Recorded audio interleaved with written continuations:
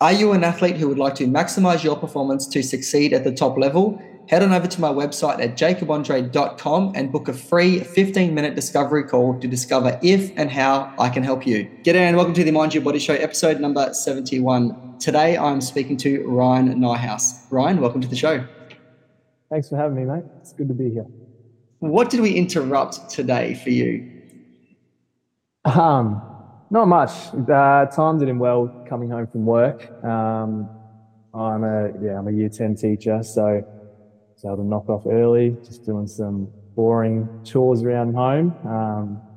And yeah, What are those? What are those boring chores? What are you supposed to be doing? I've been away the last couple of weekends, so just the tedious cleaning of the car. I reckon that's a good indicator of how sorted your life is. If your car's a mess, probably means like you're struggling at the moment. But if you can get your car clean, it means you're on top of everything else. That's my theory, anyway. So I'm trying to get trying to get that clean. How's your car looking? Well, actually, it does need a clean. The outside of it, I reckon, is about like a centimetre deep in dust, and the inside, I've cleaned it all out, but it needs a vacuum. And I've just got these new sheepskin seat covers actually last week. That's so comfortable. Nice.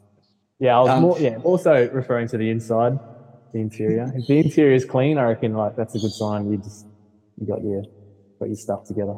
Oh, how good is a car though that's like freshly vacuumed and had like Armor All like wiped down on all like the surfaces? Like, yeah, so nice. It's a nice feeling.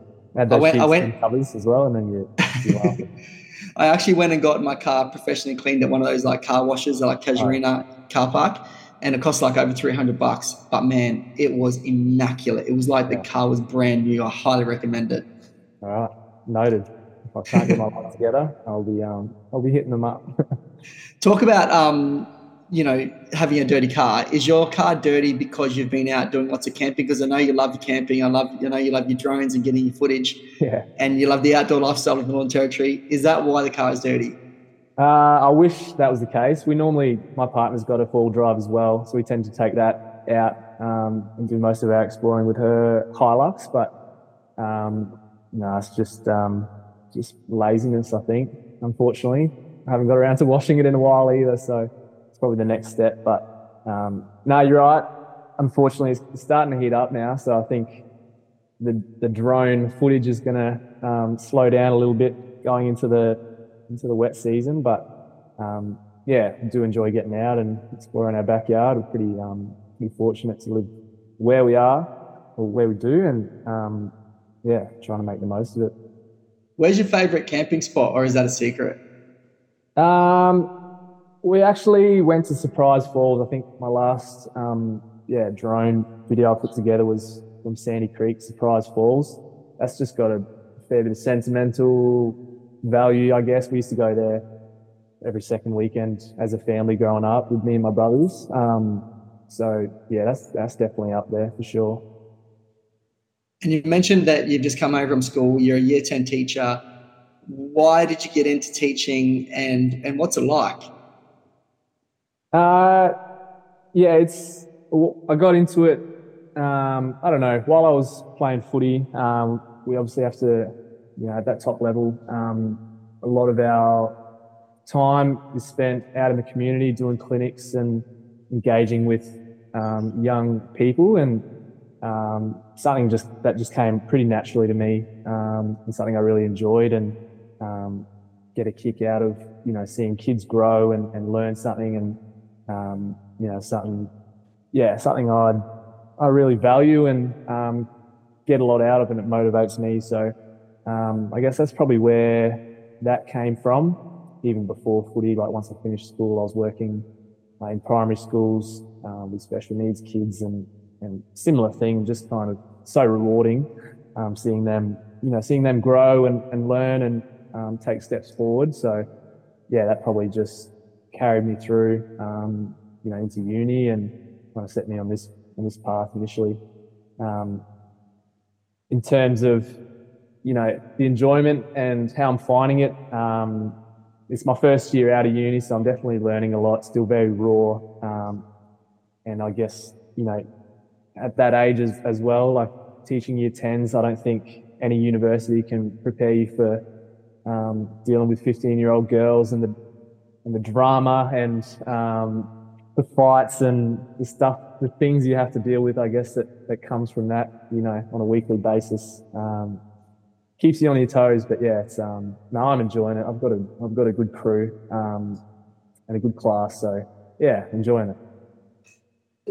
So there's probably going to be some students listening to this episode, and I work at a school right near the school that you work at. So yeah. What advice do you have for those year 10s as well as those year 11s and 12s in life, just in general? In life? Yeah. It's a good question. I mean, you got to take your opportunities, I think, in everything you do. Chris Anstey, former NBA player, came and spoke to my class actually just about, you know, opportunities. You know, you can't prepare for opportunities. You know, often the first jobs you make or the connections you make are by chance, and you just got to be open to those things occurring. So I talk to my kids a lot about it, you know, in terms of that engagement and being motivated and just being open to trying new things. You know, the school that I work at, there's plenty of opportunities. You do work placement, you go out, there's a lot of life skill aspects to the school, or, you know, the model that my school values. And yeah, so probably my advice is just being open to trying new things. You never know where that'll take you, and you know, the people you'll meet from being open, yeah, is invaluable. Yeah. So this show is called The Mind Your Body Show, and I'm interested to know, how do you mind your body these days? And what I mean by that is, how do you look after yourself? What do you do these days to look after yourself? Yeah, so a lot of football, a lot of my fitness and you know, workouts and programs revolve around that, and competing, you know, at a high level, you know, Premier League footy in NT. So yeah, I guess at the moment we're training 3 times a week. It's pre-season for us up here. I played a handful of games in Cairns in the off season, just to, you know, tick the legs over and you know, keep the skills relatively high or good. But yeah, most of my prep, obviously a bit of strength work during the week, but a lot of it just flows into training at the moment. Yeah, a lot of the load comes from that. We're training Monday, Wednesday, Thursday down the road. So yeah, that's keeping me busy at the moment and wearing me out already.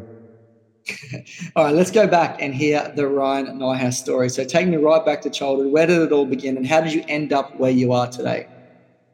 Yeah, I was born up here, so I'm a Darwin kid, born and bred. Did my whole schooling up here, just down the road at Marara College. All of it from grade 1 through. Yeah. Yep. Transition to year 12, which was a long stint, and I think I was ready. Yeah, I was definitely ready to get out of there earlier than year 12, to be honest. But yeah, mum worked there, so we didn't have much say, and she was keeping a close eye on us, me and my brothers. So we couldn't venture too far, unfortunately. But yeah, had a pretty normal childhood, very fortunate, very encouraging, supportive parents. Me and my brothers have always gotten along, so yeah, very fortunate in that regard. So I guess just moved around, you know, a few places in Darwin. Yeah, always played footy up here, and yeah, just adventured around, plenty of camping, going out to Manson Dam, jet skiing, just doing boy things, and yeah, navigating, I guess, life and school. From there, yeah, in terms of the football journey, I kind of came through the junior program at Nightcliff. I started there as a 13-year-old. Kind of worked my way up through the junior system until I was about 18. You know, started playing Premier League footy, and from there, you know, kind of bit of timing and and growth and development at the right time, and kind of ended up on an AFL list. Went through had a really good year as a 19-year-old at Nightcliff, just as a lockdown defender, playing on some high-profile, ex-AFL players that would come up, and kind of building a resume and that way. And then had a season in the Nyhuis. We were fortunate enough to win the Nyhuis Premiership that year under Xavier Clarke, and some few big territory names floating around in that side, and obviously took a lot from that. And from there, as I said, timing was, play some good games at the right time, and some, when the recruiters were obviously floating around. And when was it? 2015, 2016. It was like a long time ago now. Was lucky enough to get picked up by Freo in the rookie draft, and that was kind of, I guess that's the end of my initial Darwin, my childhood, I guess, up until that stage. But that's kind of a snapshot, I guess, of my life growing up in Darwin. Well, let's dive in there. So how old were you when you played your first Premier League game? I would have been 17 or 18. And it wasn't really, soccer was my priority, my main sport really, until I was 16 or 17. I wasn't actually, very good at footy. I was playing in a forward pocket, at one stage playing Div 2 under 16s, just battling away, was probably a bit timid and scared. As I said, soccer was probably my preference at that stage. And then, I don't know what clicked. My parents talk about it a bit, but I think going back to the soccer season, I was playing in the NT side, and we played in the 18s or the men's grade, and came across a lot bigger bodies, and just got used to that contact. And I think from there, I just something clicked, and I was able to put some good seasons together, and pretty much went from being a Div 2 16s player to an under 18s captain, and making the rep side, and building some good training habits, and learning how to get the best out of myself. Probably from that 17, 18 onwards. To answer your question, I was about 17 or 18 when I got the call up, and Damien Hale was the coach at the time. A lot of boys have moved on from Nightcliff since then, but those were important years, I guess, in my footy development for sure. So what local club were you playing for when you were playing soccer?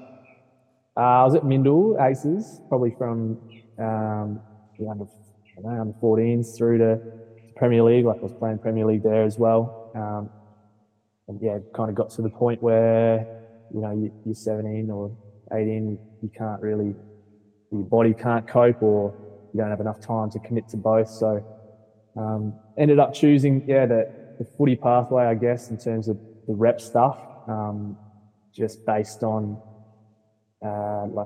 facilities and, I guess, potential pathways. Obviously soccer's an international game, and I just thought, the funding that was going into NT Thunder and the junior program at that stage was a lot better, or there was a lot more opportunities going down that path. Yeah, I've interviewed a few local footballers in the previous episodes, Anthony Vallejo, Ryan Ayres, Aaron Motlop, and they talk about that Nyhuis Premiership, particularly Aaron, who I think was the captain, am I correct, in that year? Yeah, so what was that like, being involved with that group? It was great. As you said, there were some great leaders amongst that group. There was a real club feel, I guess. A lot of boys would refer to that NT Thunder club as their club, their club of choice, or their childhood club, I guess, over the NTFL side. And Xavier Clarke was able just to build a really good culture, one where boys were playing for each other, even though they'd been playing, a lot. The core group had been playing together for a long time. I think he was able to just build something special with that group in particular. As I said, there's some really good leaders. Cameron Islets, Aaron Motlops, who played a lot of league footy by that stage, that were there just to, help us younger boys with that transition. And,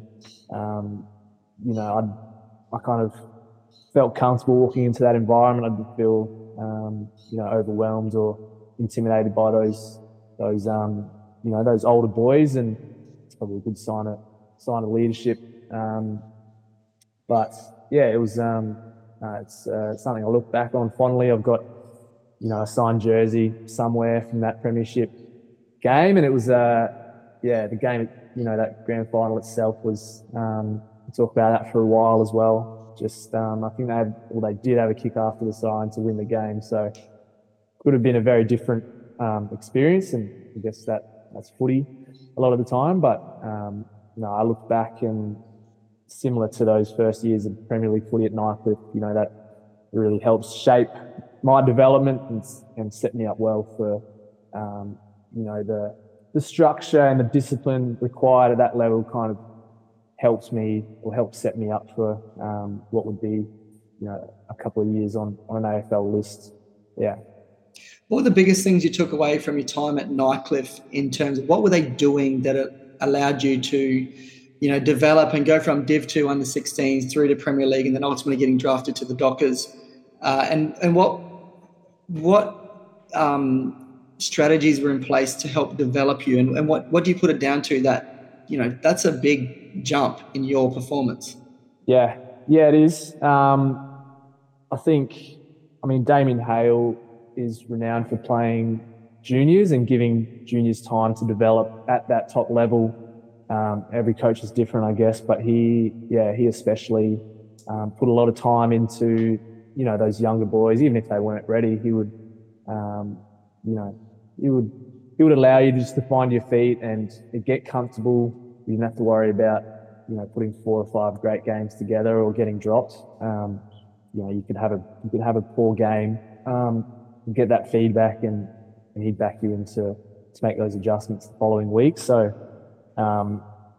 once, as I said, when I probably started playing Premier League footy, I probably wasn't quite ready. I'd definitely grown a lot and found that confidence within myself, but I probably wasn't, Premier League material initially. And I guess the roles, especially in my role, you've got to trust that I'm able to do those and play, shut down those, influential players. So, I got a lot of trust from him just to execute those roles, and it's probably enough pressure on me, and I just learnt to, to cope with that pressure and,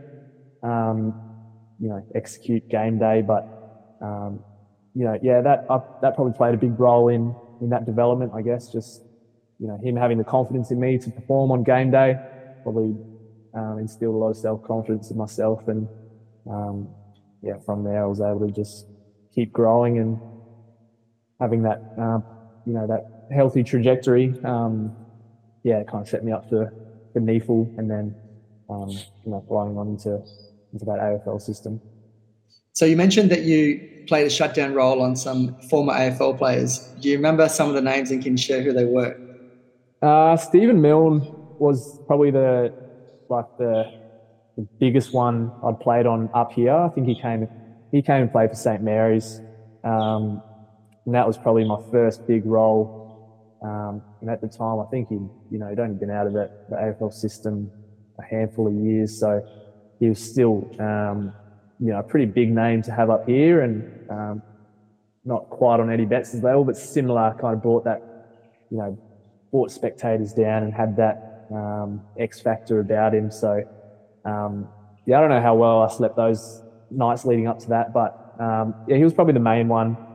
Definitely, Ross Tangatalam and some of those flary, Indigenous players up here as well. I'd often, have to go to them. We played the St Mary's and the Nyhuis and just try to nullify their influence and take them out of the game. But yeah, Stephen Milne was probably the main one. And then I guess once you got to that NEFL level, you're playing against the Sydney Swans reserve side and the GWS reserve side, Brisbane reserve side. So there was some handy listed players in those squads as well that, yeah, I'd be able to do a job on, or was assigned to do a job on. Brought spectators down and had that X factor about him. So, yeah, I don't know how well I slept those nights leading up to that, but yeah, he was probably the main one. Definitely, Ross Tungatulum and some of those flary, Indigenous players up here as well. I'd often, have to go to them. We played the St Mary's and the Tiwis and just try to nullify their influence and take them out of the game. But yeah, Stephen Milne was probably the main one. And then I guess once you got to that NEFL level, you're playing against the Sydney Swans reserve side and the GWS reserve side, Brisbane reserve side. So there was some handy listed players in those squads as well that, yeah, I'd be able to do a job on, or was assigned to do a job on. Are you an Aussie rules footballer who would like to maximise your performance to succeed at the top level? My Australian Rules Football Dynamic Group Coaching Program is a 12-phase program that has been curated from my 15 plus years working as a strength and conditioning coach with local footballers right through to AFLW players at Adelaide and Richmond. To get instant access to my Australian Rules Football Dynamic Group Coaching Program, simply head on over to jacobandre.com/Australian-rules-football. So from your experiences playing at Nightcliff as a junior and then through to Premier League and then the NEFL Premiership, you then were drafted to Fremantle Dockers. Tell me about that moment finding out. Actually, but before that, were you talking to any clubs before you had your name read out? So after the NEFL Premiership, myself and a couple of other young boys were invited to the state combine, which isn't like a step down from the national combine, kind of a smaller version of that where you do the beat test. There's recruiters there. I spoke to a handful of clubs that were probably just ticking a box at the time, and hadn't really heard much, after that was said and done. Like, tested pretty well, had a good 20-meter sprint time, and my vertical was good. So I was happy with how I tested, but wasn't really enough to kind of put my back myself and pencil me in for a list spot, that's for sure. And I don't know when it happened, but at some stage the MT talent manager got a call from Fremantle out of the blue, who was at that state combine, and they basically said that we're coming up to see. They probably, to be honest, they were probably up here to see Daniel Rioli, and they just ticking a box and wanted to see me as well. But they ended up coming up and they had dinner at my house, and we cooked them a meal, and good meal too. Trying to impress, but so they came up and Wait. So question: who cooked the meal? Did you cook the meal, or did your mum cook the meal? Nah, mum cooked. What? Do you remember what she cooked? I don't even think it was the meal. I think they'd just come off the islands, from seeing or interviewing Daniel, and they had heat stroke, and we had this big, outdoor fan, like a mist fan, just on our balcony. I think that was, speaking to them years later, that's all they remember. They probably don't even remember. I probably didn't even say anything that special. They were just loving this mist fan that we had on the balcony, and I think it was like a potato bacon steak or some nice steaks or something like that. I don't know, top shelf stuff, but yeah, we're all on our best behaviour. But yeah, I think the fan got me a contract, to be honest. That's classic. I love it. So on draft night, rookie draft, when you find out it's all official, how'd that feel? What was that like? Yeah, it's not as elegant as the national draft. I think back then the rookie draft was a day or two later. So I wasn't expecting to go. I hadn't had really any interest or communication with Freo since that initial interview where they came up. But yeah, I got a call the night before the rookie draft. Basically, from the talent manager from NT Thunder, just saying, "Yep, Freo are probably going to take you tomorrow in the rookie draft." So I was actually working at a primary school up here. Vividly can remember this day. And I was just transitioning kids between classes or dealing with some behavioural problems, and looked at my watch thinking like far out, like I'm going to miss it. This rookie draft's happening online, and they just you just got to keep refreshing your browser because it just as a team makes their selection, it pops up. So I remember rushing back to the staff room, just jumping on a laptop. I think it was pick. There we go.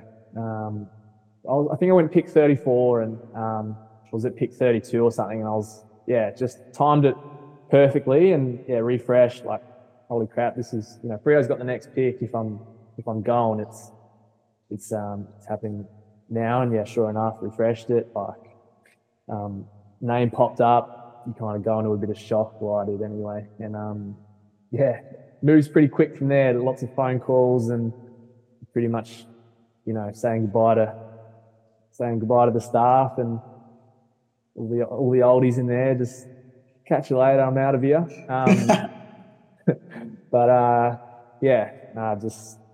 My parents came to the school, and I think 2 days later I was on a beach in southern WA with all the other draftees, and straight into it. So it's a whirlwind couple of days. It goes quick, like once your name's called out. So so was anyone around you when you were sitting on the laptop? Was anyone around? Surely you jumped up. Nah. What did you do? Shed a tear? Did you? No, I didn't cry. I'm not an emotional man, really. But I think I was just in shock. Like I was just couldn't believe that it was actually there. Like my name was there. Was anyone around? There was no one else. Nah, there was no one there. There was no love. I was just going about it. Like I think they knew, like work knew that I was a chance to go that day. But they didn't gloss it up or get all the students in at an assembly or anything like that. This sounds really disappointing. I know. I wish it was different, but that's kind of my style anyway. I don't. Give me something. Surely you fist pumped the air and suddenly just went, yes. Yeah, I would have, for sure. I was by myself, so I would have been carrying on like a girl at a Taylor Swift concert, I reckon. A little bit. You made me lose my train of thought then with that Taylor Swift comment. What was I going to say? So was Daniel drafted that year in the draft? Daniel Rioli? Yeah, he went to Richmond in the main draft. It would have been, I think he went top 20 or something like that. Like, yeah. And that was the thing, like lots of blokes, you hear stories about blokes speaking at 12, 15 clubs and then not getting drafted. So I think I had reasonable expectations. Like I wasn't banking on getting drafted, that's for sure. Up until, even after they said, "Oh, you're probably going to go tomorrow," I was like, I'll see it. Like I'll believe it when I see it. But he went. Yeah, I'd say he went. I think he went early picks in the main draft. Yeah, he's a gun. So you get down to Fremantle. Then what's life like? So I didn't play any like AFL games in my first season. I guess as a rookie, normally the rookie, the point of a rookie contract is to put a year or two of development. Like they're taking a chance really. You'll either, come good, and there's rookies that have played, over 300 games. Like Dave Mundy from Freo was a rookie originally and ended up playing 300 plus games at Freo. So, but for me, it was, I went in pretty skinny. I think I put on 8 kilos or something in my first year. So a lot of gym, which was pretty foreign to me, really. Like we didn't do a lot of it at NT Thunder. Obviously not at Nightcliff. So yeah, just a lot of gym time, just a lot of running, pre-season, hot Perth summers, which probably, didn't impact me as much as it would have, some of the Vic boys that had been drafted. But yeah, some long running days and lots of laps of that oval. Still gives me nightmares. But yeah, just probably that first season, just a lot of just trying to put good performances together in the waffle, in the reserve side at Peel Thunder, and just trying to, take on, be a sponge, get as much knowledge and game plan and structure into me as possible. Ross Lyon, who was the coach at the time, is a mastermind in terms of structures, and his footy IQ is super high. So, but he can also be hard to read, I guess, at times. So some of those meetings, you're kind of walking in either relaxed and then all of a sudden like you're crapping yourself because he's firing questions at you. Like you've got to be switched on in those meetings. So I guess coming from that NT system, it probably, that took me a while as well. That was probably the hardest thing, just getting used to all the structures, the different, and I guess as a bystander, you probably think it's a simple game, and it can be at times, but at that level, you've got different structures for, different parts of the ground. There's probably, 10 to 20 different places you need to be. That's just ball ups. That's not even transitional footy. So, that took a lot, probably a year, just kind of building that into my game where it became natural and I can just play footy. But I had a similar role. I was drafted as a lockdown defender, so I was playing a similar role in the waffle at the time. I think Freo already had a handy lockdown defender, so it's probably just waiting to push him over as he got too old. But who was that? Do you remember? Lee Spur is his name. Yeah, he's a great man. And yeah, it's a unique situation to be in. You're kind of learning from these people, and those guys are mentoring you, and then ultimately you're actually trying to kick them out of the side. So it's definitely a unique environment in that regard. Yeah. So you were at Fremantle at a very handy time for Fremantle. They had obviously a very good coach in Ross Lyon, a very good list, very good team that was playing in the AFL. Took to your second year, correct, to play your debut game? Yeah. And your debut game was one of the best debut games in the history of the AFL, in my opinion, and I'm sure in plenty of people's opinions. I won't go as far to say the most memorable, because I think that definitely goes hands down to Marlon Pickett, obviously playing his debut game in an AFL Grand Final. But the second best debut game. And you went forward, you kicked 4 goals. I remember this game. I actually quite remember some of those goals quite vividly, because it was one of, as I said, the best debut games ever. Tell me about finding out that you're playing, getting your parents there, I think, last minute, and then playing that game. Yeah, I'll take second best. I think there's been blokes who've got 30 disposals and 3 goals, like some high numbers. But no, it definitely was memorable. I think, everyone I speak to about my AFL career that's probably the first thing that comes to mind. It was. So I'd been elevated at that stage. You had to be elevated off the rookie list to play due to someone getting a long-term injury. So I'd been able to put together a good block of waffle games leading up to that, and then got elevated. Went over as an emergency for a handful of games. Started as an emergency on that trip. So packed my bags, thinking, if someone went down, and it's different to today. We didn't have a sub as such. Like you had to, someone had to get sick or get injured in the warm up, or something to happen prior to the game, prior to that first bounce, if you wanted to play. I found myself in that position a lot as an emergency, just flying without actually playing, which is tough. But yeah, so Dave Mundy was flying over with the flu. So yeah, like the club doc had kind of worded me up that, hey, like, he's not well.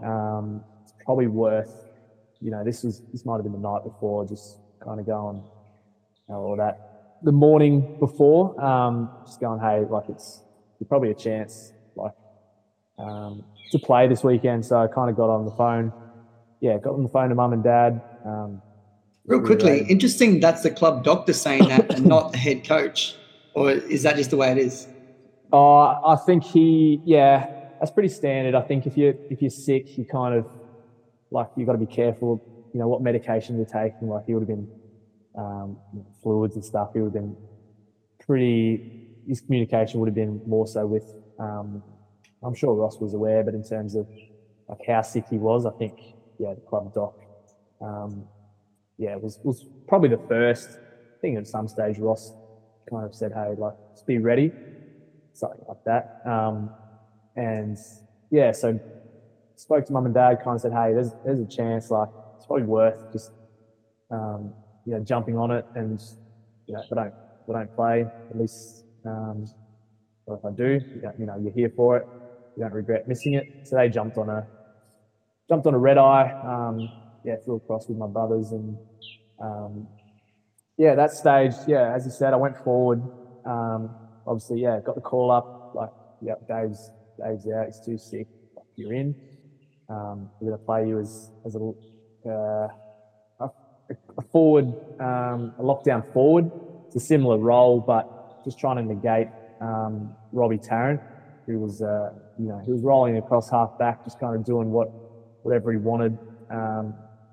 Nothing too, and it happens a lot in the AFL. You get those guys that go forward just to try to stop those dangerous, influential defenders. So, going into that game, I wasn't too, overwhelmed. So I was like, well, it's the same thing I've been doing in the waffle, just at the other end of the ground. If I can stop this bloke's, impact on the game, happy days. But it's fortunate enough. Kind of, they started really, really poorly, and there was just space everywhere. And I was, kind of I remember leading up, I didn't really know what I was doing, to be honest. I hadn't trained as a forward, hadn't nailed my set shot routine, anything like that. I was just kind of playing on instinct. But was confident in what I'd done at waffle level. Like, didn't feel out of place. I was like, I'm ready for this opportunity. Led up, got a mark at 40 out. First touch, kicked the set shot goal, and who knows what would have happened if I'd missed. I probably would have just gone into my shell and never played again. But I don't know. I don't know how to explain it. People kind of ask me about it, and it definitely felt surreal. Just everything just fell into place perfectly. I couldn't do that again if I tried it, I don't think. I think it's just a bit of, me taking my opportunity, kind of working my ass off to get to that stage, and then, wanting to make the most of it. Didn't really feel nervous leading up to it, but kind of kicked some good goals, some crucial goals, a couple on the run. I think I kicked the last two for the game, and Todd Goldstein from North missed a sitter that would have that would have won them the game. So similar to the Nyhuis grand final, the script could have been a lot different, and I was praying that he missed it, because I would have been a different feeling if we'd lost. Would have been harder to celebrate, that's for sure. So ended up kicking 4 goals, and was the talk of the town for a couple of weeks, and was getting plenty of love from the fans, I guess, from my teammates, and obviously mum and dad. There's footage of mum and dad just going crazy in the stands with my brothers. So I'm very, very fortunate. A lot of people ask me, whether I was disappointed in getting delisted, but to be able to have that, those memories, and be able to give that and for my family to have those memories, like I'll forever be grateful to Freo for giving me that opportunity. Yeah. I'm glad you bring that up because there's something I want to ask about because you never really hear about delisting. You hear about getting drafted, but because obviously delisting is the opposite of those emotions. What was what actually happens in that? How does it all occur? So, I mean, as a rookie, like I was on a year-to-year contract, kind of come the end of the season, you know, I don't know. Everyone's got a manager who's working in the background trying to get you, you know, a year or 2 years, whatever it is, depending on performance and list spots. There's a lot of factors that go into that. But yeah, no one really seems to know a lot about getting delisted. I think a lot of the kids especially kind of go, "Well, Mister, like, did you retire or did you get fired? Like, you know, why'd you retire? Why aren't you playing anymore?" It's not as simple as that, unfortunately. But really, I was kind of going into that last season, and that, you know, that fourth season for me was fairly difficult in terms of just the messaging and the changing of roles, and I wasn't, you know, the messaging wasn't consistent in terms of what they wanted out of my position. I'd go back and play as a lockdown defender, or as more of a running half back. I think they wanted me to develop a running game. I wasn't offering enough as an attacking defender, so I'd kind of go into the waffle and have a license to run and take off and try to be more damaging, and then I'd kind of get the call up into the AFL side and be reverted back to that lockdown defender role. So it was hard. Yeah, I didn't really have that consistency in my last year, and probably reached my capacity, I guess, as a player. I was never a gun, so you know, I'd grown a lot in those first 3 years. Probably just got a little bit stagnant in that last, and you're kind of going into the end of the season without a contract. Your manager's trying to work on something, but you inevitably just get called in for a meeting, like getting called to the principal's office, and the list manager and you know, Peter Bell are just sitting there, and you kind of know what's coming. Like there was a handful of us that got delisted and got a similar text message, like a doomsday text message going, "Hey, can you come to the club at a certain time?" And they basically say thanks for your services, good luck, and that's it. Like, you just walk into the locker room, grab your bags, and head out. It's brutal. And it sounds tough. Yeah, it is. It's and it's got to be tough for them as well. But yeah, as a player, you kind of it's rough. It's it's the dark side, I guess, of footy, and you know, not many people are aware of it. But I was pretty, as I said, I was pretty content with what I'd done there. You know, it's obviously hard to hear, but I never really, you know, some blokes live and breathe footy, and that's all they've got in their life. And you know, for me, I've got other values and other interests and other aspects of my life that, you know, I was kind of at the stage where I was like, I'm ready to kind of develop those other aspects. And you know, family's obviously important, and you miss out on a lot of those events and birthdays and things like that. Just it's a unique bubble, I guess, that AFL environment. So as hard as it was, kind of making that transition and hearing that and getting the feedback, you know, as I said, I was content, and there was no bitterness towards Freo. I was very thankful for the connections I'd made, and the growth, and the resources, and you know, all the people that would put time in. What were some of the most memorable moments of your AFL career outside of that debut game?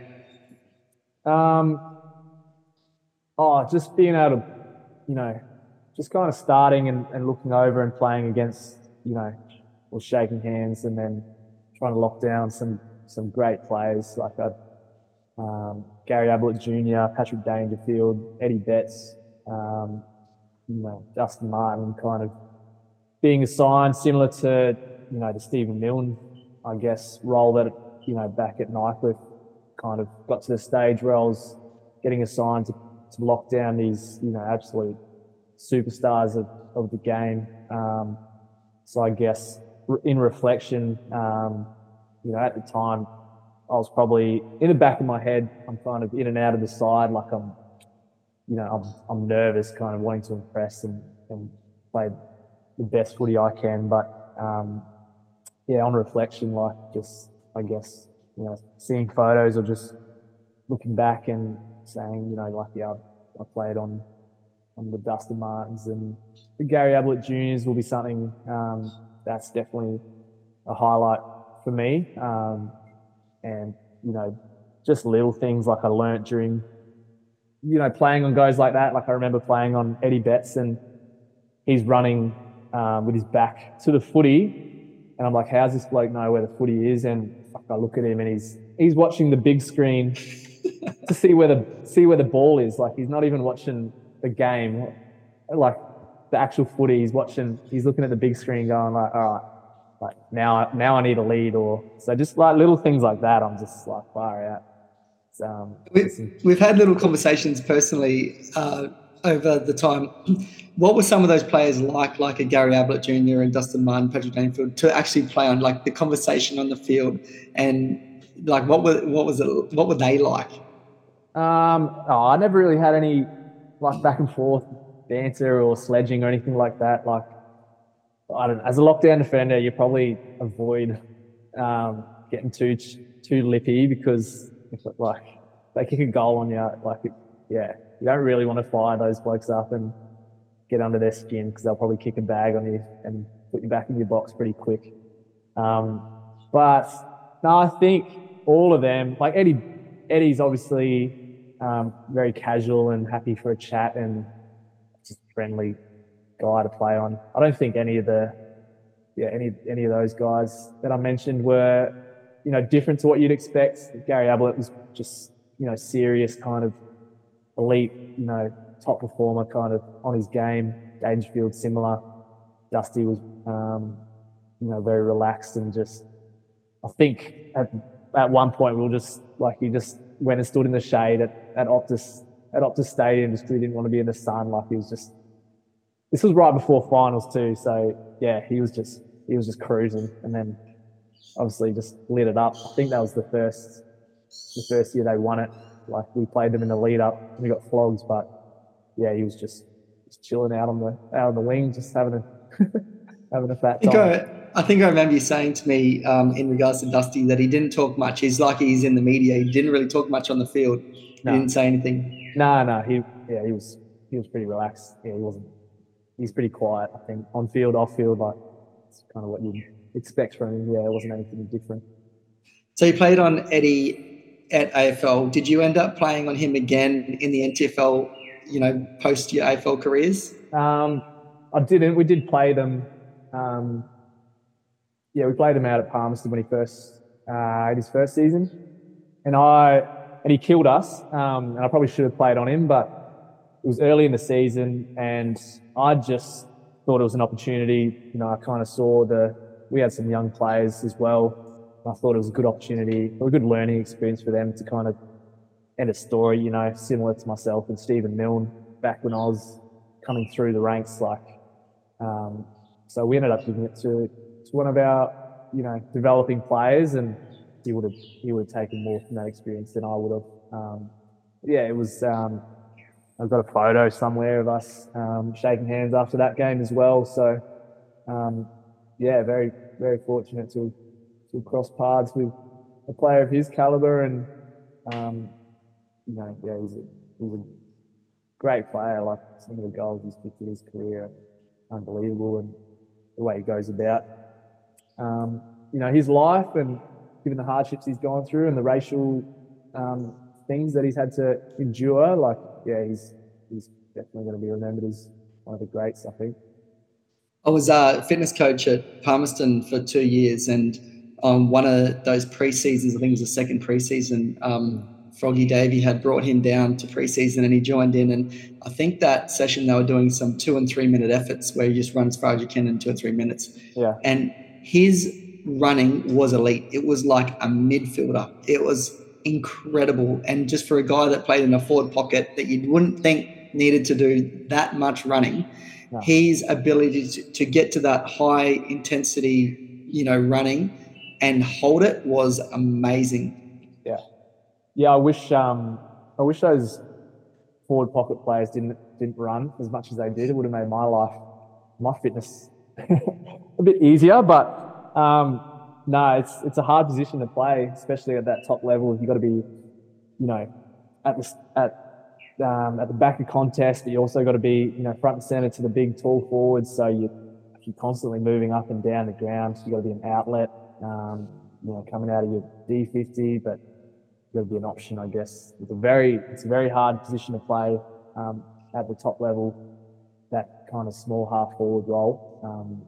But yeah, I'm not surprised. He definitely ran me around a fair bit in those encounters at AFL level. So you're back now at Nightcliff Tigers, the club where it all started for you. You were captain last year. Are you captain again this year? I think so. To be honest, I haven't had that conversation with our new coach. I'll be pushing to captain the side again this year. It's, as I said, that last year at Freo was hard. I kind of probably lost my passion for playing a little bit in that time. But being able to come back, to my junior club and be able to invest in the club that gave me the opportunity to go to that level has been super rewarding and probably helped me find my passion for playing again. Last year was a great opportunity to captain the side, and I learned so much from that experience, and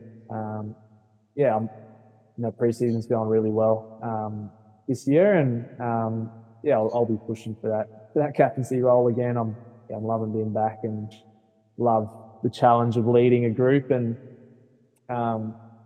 something that probably didn't come naturally to me, that leadership stuff before Freo, but I've been able to develop that over 5 or 6 years now, and learn from some great leaders in the Matthew Pavliches and the Nat Fifes, and just drawing on little things that I've learnt from them. Hopefully can leave my own footprint or legacy at Nightcliff in 20 years' time, hopefully.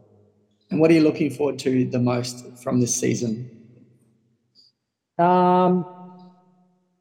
It's a good question. We were pretty disappointed with how we finished last year. I think definitely, the challenge has been set. We've kind of done the three-peat, and we're almost starting that cycle, not from scratch, but we've got to earn that top spot off. But I'm kind of enjoying, just being, not being that top dog this year, and kind of just, working behind the scenes and trying to edge our way back.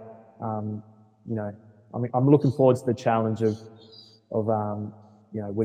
winning those premierships again and getting that side back to hopefully playing in big finals and grand finals, and my drive is to be able to lift that cup as a captain would be pretty special. Got a new side this year, plenty of talent coming through, so it's going to be exciting. Outside of the obvious premiers in Waratahs and Southern Districts who played against them, and of course you can't answer yourself here, what club do you think you need to look out for the most? I think Tiwi can be dangerous. I think they got, it's hard to tell this early in the pre-season. It's probably hard to tell until post-Christmas what sides are actually going to shape up like. I think with McDonald, Tip and Woody coming back, Michael Baudo coaching at Tiwi, I think he's going to bring a different look for them. So, and hoping that they can be dangerous this year and turn it on, because they're exciting to watch when they are or when they can do that. But I I think the usual suspects will be up around the mark again this year. I think the Crocs and Tars have built such a good brand that they're not going to go away anytime soon. They're just going to keep gaining good players, and they can just, if one leaves, the other one comes through. So yeah, I think they're the benchmark for a reason, and they were playing in the grand final for a reason. And yeah, I'm not sure how much talent they've lost in that over the off season, but I'm sure they'll be around the mark again. Ryan, I just want to acknowledge you for all the work that you do, with juniors as a teacher, but also you do a lot of work with the Nightcliff development squad. They do a 6-week pre-season type thing, which I absolutely love. You're a major part of that. You're a mentor to all those guys. You do a lot of work in terms of, supporting and developing. And I want to thank you for your time on the Mind Your Body show. But before I let you go, I just want to go through this 10 in 10. So I worded you up. I've been taking notes as you've been talking. Are you keen and are you ready to go through this 10 in 10? Yeah, let's do it. All right. First thing that comes to mind, if you want to continue to talk, feel free to do so. It could be a 1 word, could be a 10-minute answer. It's up to you. Number one, first thing that comes to mind when you think of camping. Relaxing. Let's add a little a 1A to that. Was it Sandy Creek? Where was the place? Yeah, Sandy Creek. Yeah, first thing that comes to mind when you think of that. Campfire. Number 2, teaching. Lot to learn. Number 3, taking your opportunities. Crucial. Number 4, growing up in Darwin. Great experience. Recommend growing up here. Can't beat it. Number 5, soccer. Fun to play, not worth getting up at 2 a.m. in the morning to watch. Actually, let's do a 5A on this as well. So if you could make it to the top level of Aussie rules or soccer, which would you choose? Oh, geez. No, I'd still choose AFL. Obviously, they make, I'm not financially driven. If I was, it'd be soccer easily. But no, growing up as an Aussie kid, I think, AFL is the dream. Yeah. No, actually, I think I know the answer, but what club did you grow up going for in the AFL? Carlton. I thought so, yeah. What do you reckon about them in 2023? I mean, after playing AFL, I'm not as passionate as I was before getting drafted. It's kind of weird once you're playing against Carlton, you kind of can't, you can't be a crazy fan anymore. So takes the gloss off it. But no, they're still playing finals. We went down and watched them on the weekend at the G, which was nice. They've been useless since I've been born, so it's nice for my dad especially to see him happy, and after years of misery, it's nice to see them doing well for sure. Number 6, junior development. Important for the culture of your club. Number 7, shutting down I can't even read my writing here. You referred to, I think, flary players.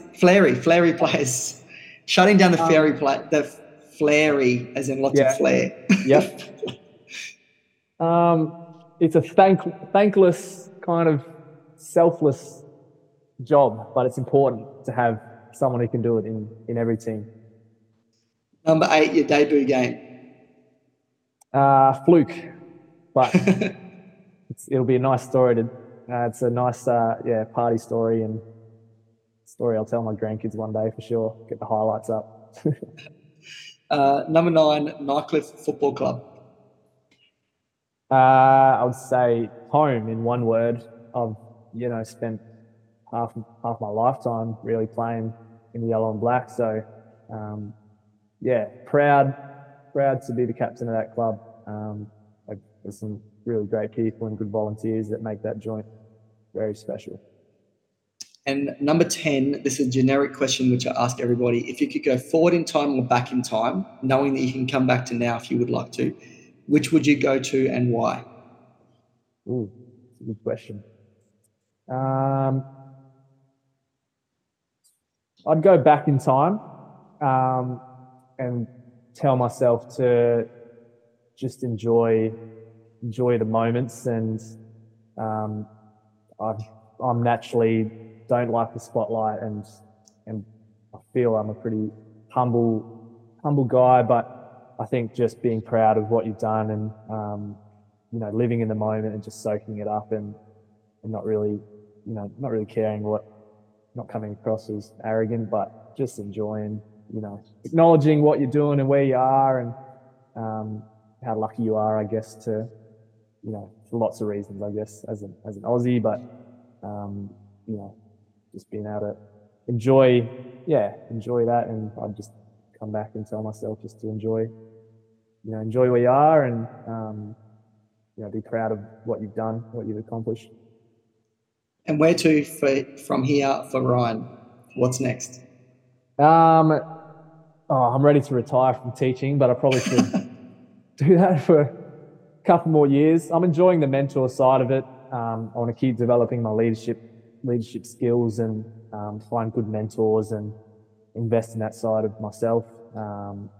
Obviously play some good footy and get some Nightcliff juniors drafted and win some flags, and as I said, leave a good legacy at that club, and have some fun and plenty more camping, and enjoying the dry season, I think. And go and clean that car. Ryan, thank you so much for your time. Thank you so much, mate. For your time. Thanks for having me. Thanks for everything you're doing as well, with the young kids, and I know they love having you, and I'm sure you got half of them, listening in, so make sure you're nice to Jacob, kids. I've never had a thank you back to me at the end of one of these. You're welcome. Very grateful. No problem, mate. Thanks for having me. What's the most overlooked part of running, but the most important? Your mechanics. My new course, Running Mechanics 101, is a 9-module course which will teach you how to run more efficiently and effectively. For free instant access, simply head on over to jacobandre.com.